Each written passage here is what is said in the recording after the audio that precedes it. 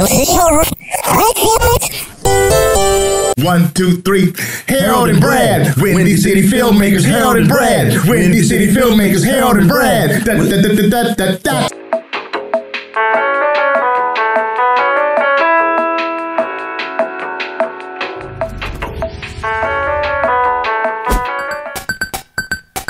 All right, here we go. 3, 2, 1.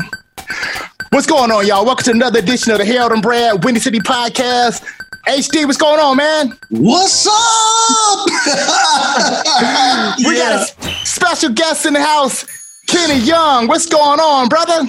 Power, brothers, power. Good to see you. Brad, Harold, man, good to see you, brothers, man. We all go back a long way, man. I'm really proud of you, brothers, shining. You too, man. No doubt, no doubt.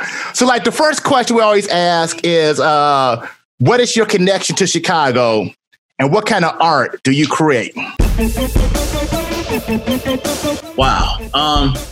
My connection to Chicago, man, is my roots, brother. You know, I was born and raised in Chicago. My parents were born and raised in Chicago. You know, we're a Chicago family.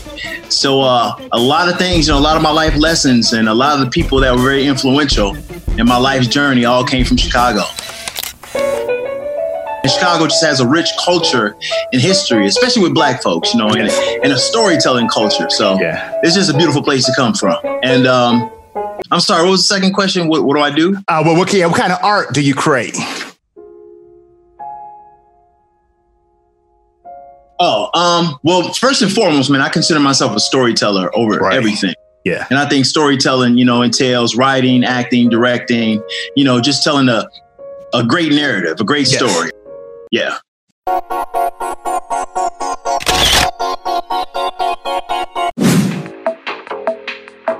So, along those lines, I just rewatched Red Room for the interview, right?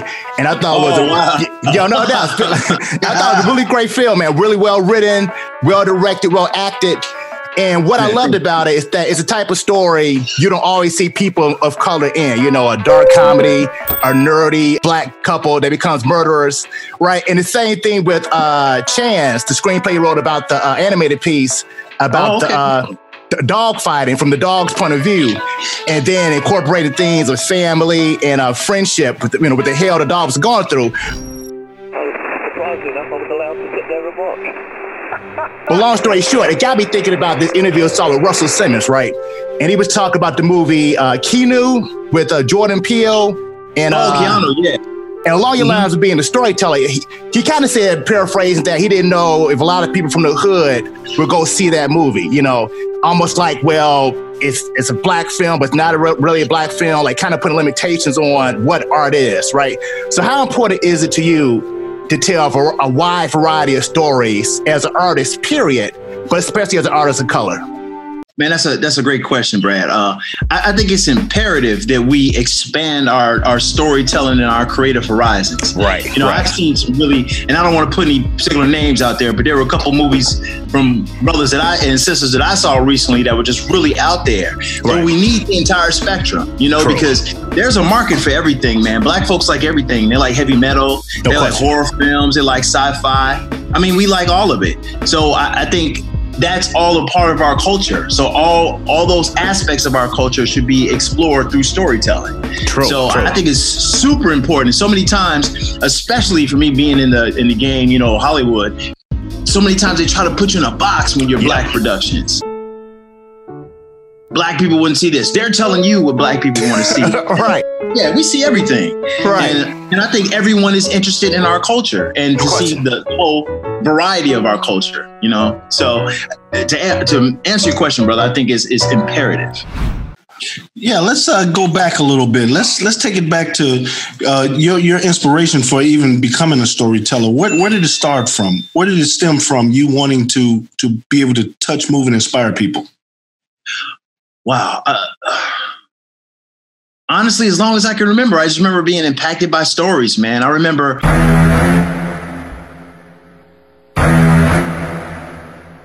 this is almost silly, but I was thinking about this the other day. I remember it being like 6 or 7, and my aunt had seen Jaws and came home and told us the story. Yeah. And she's telling the story. I'm not even watching on the screen. She's telling this story, and it just scared the shit out of me, man. I'm sorry. curse on here? No, y'all okay. Yeah, we go. Yeah. Go for it. So it scared the shit out of me, man. It just how my friends at school could tell stories, and I've always been just super moved by stories. And to get into how I transitioned into the business, I used to be a big fan of the Muppets, man. And my parents bought me all these puppets. So I used to put on puppet shows and things. And a guy came to one of the, I would put on puppet shows for like cousins and kids in the neighborhood, write strips and all that stuff. And this guy came who was a theater director, and he cast me in one of his plays. Nice. So I started as a theater kid in Chicago. And from theater, it kind of transitioned into college. I was in the theater department, but the guys from the film department would come to recruit actors from the theater department. And that's how I was bit by the film bug.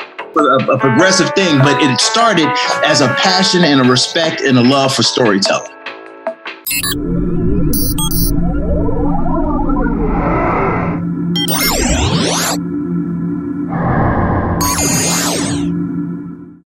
So you've done like a number of films. We just interviewed Carl last week with Carl.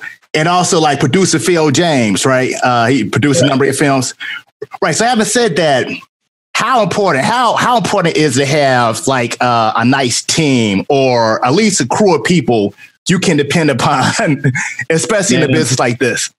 Brother, there's no success without teaming up with people and people believing in you and people supporting you and people signing with you. Right. It's impossible. I remember Carl and I wrote our first script, man, in our parents' basements. And this is like in 93, we're in our early 20s. We had no connections, no nothing. We had no idea how we would actually get into the movie business, man. Right. But I just found someone who was just as willing as I was. True. And they said, man, let's take this journey and we'll write these scripts. We'll face this rejection. We'll have doors slammed in our face, but this is what we believe in. And we had a dream and we went for it. And I know that had I not had Carl, had I not had Phil, had I not had you brothers, how we linked up and acting up, that was tremendous for me. And I think all of us. No question. So just not meeting the certain people along that journey, I never would have made the journey. So it's absolutely imperative that you team up. I'm not saying you have to partnership with everybody, but you learn a little bit from people as you go along your journey. That's your life. That's your life story right there.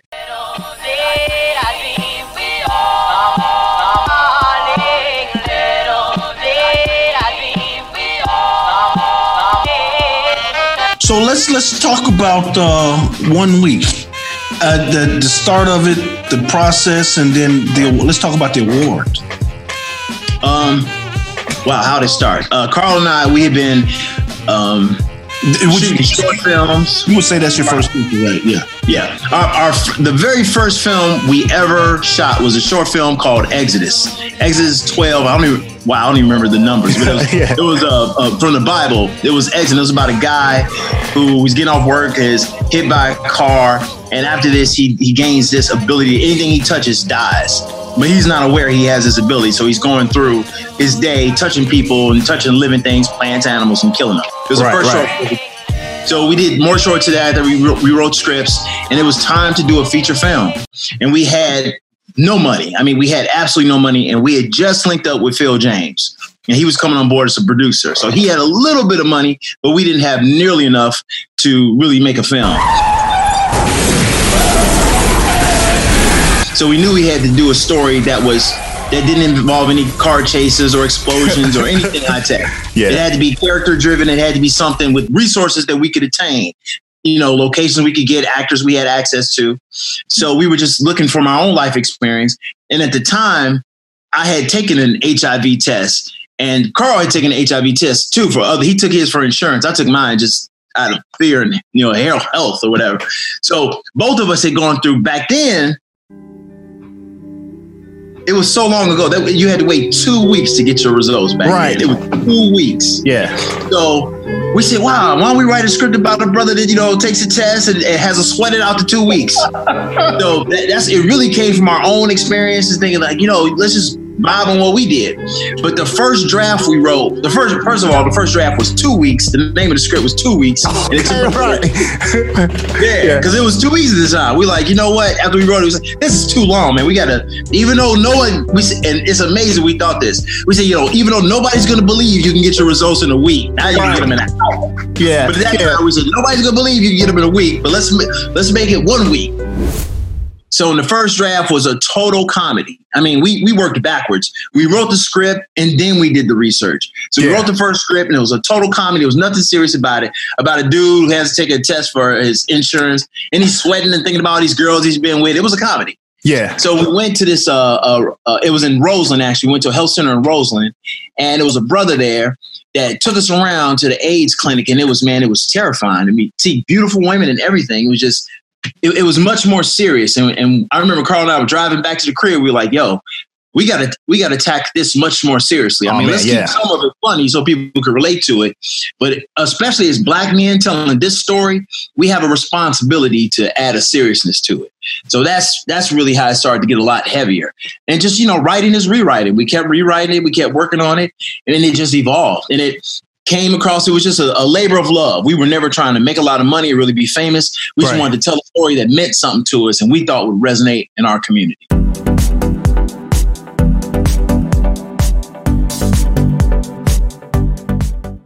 So you went through and you got the film made and you shot it and then you put it in the Acapulco Film Festival. Talk about that experience. Wow, and we shot it in like 12 days, 11 days. I mean, we were running and, you guys both were part of it. We were just running and gunning. It was like, it was our first film, our first feature film. And I'd say 80 to 90% of our cast and crew, it was their first feature film. All of us had never really done anything before.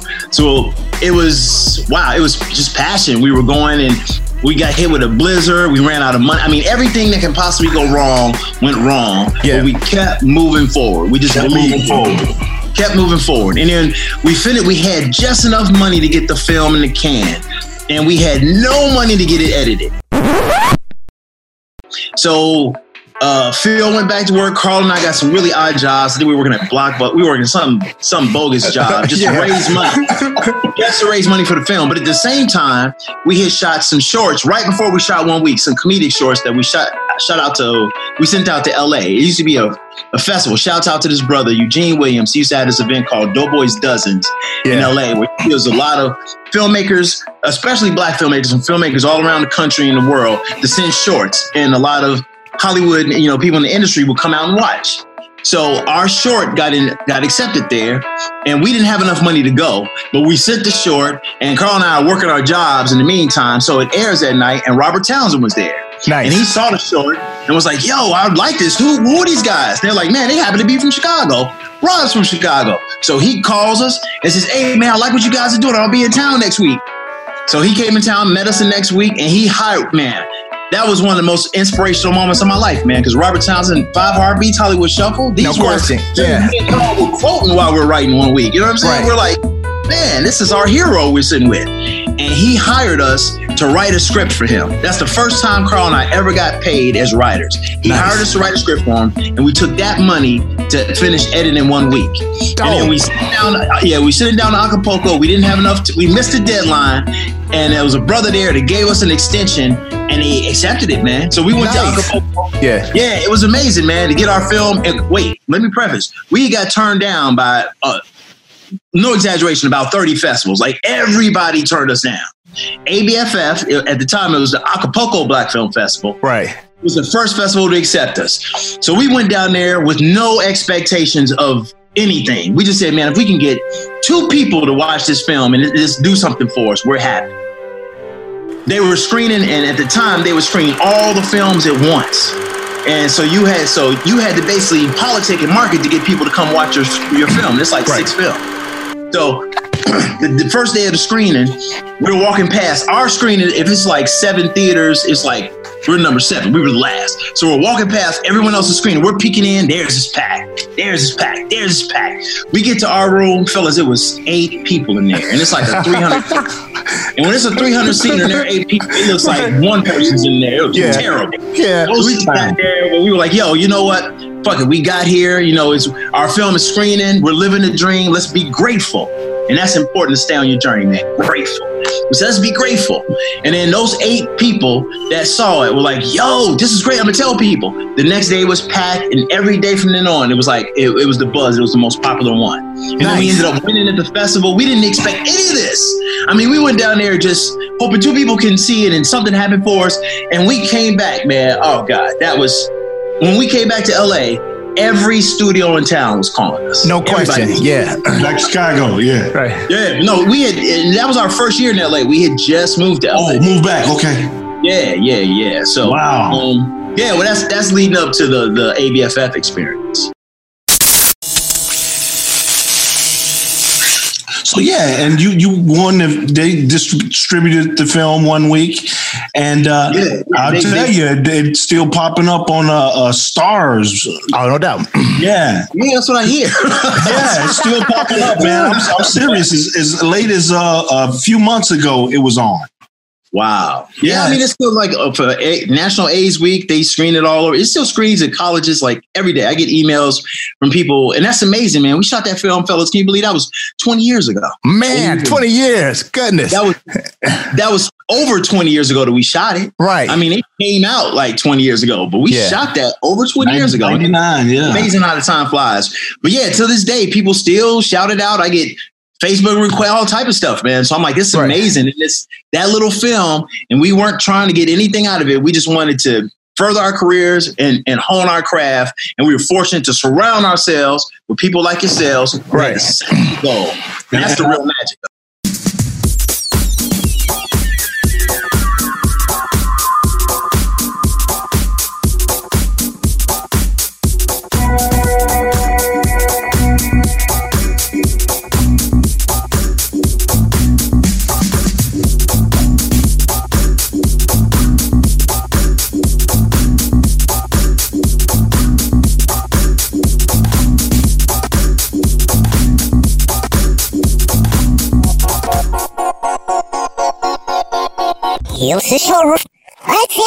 Oh la la. Yes.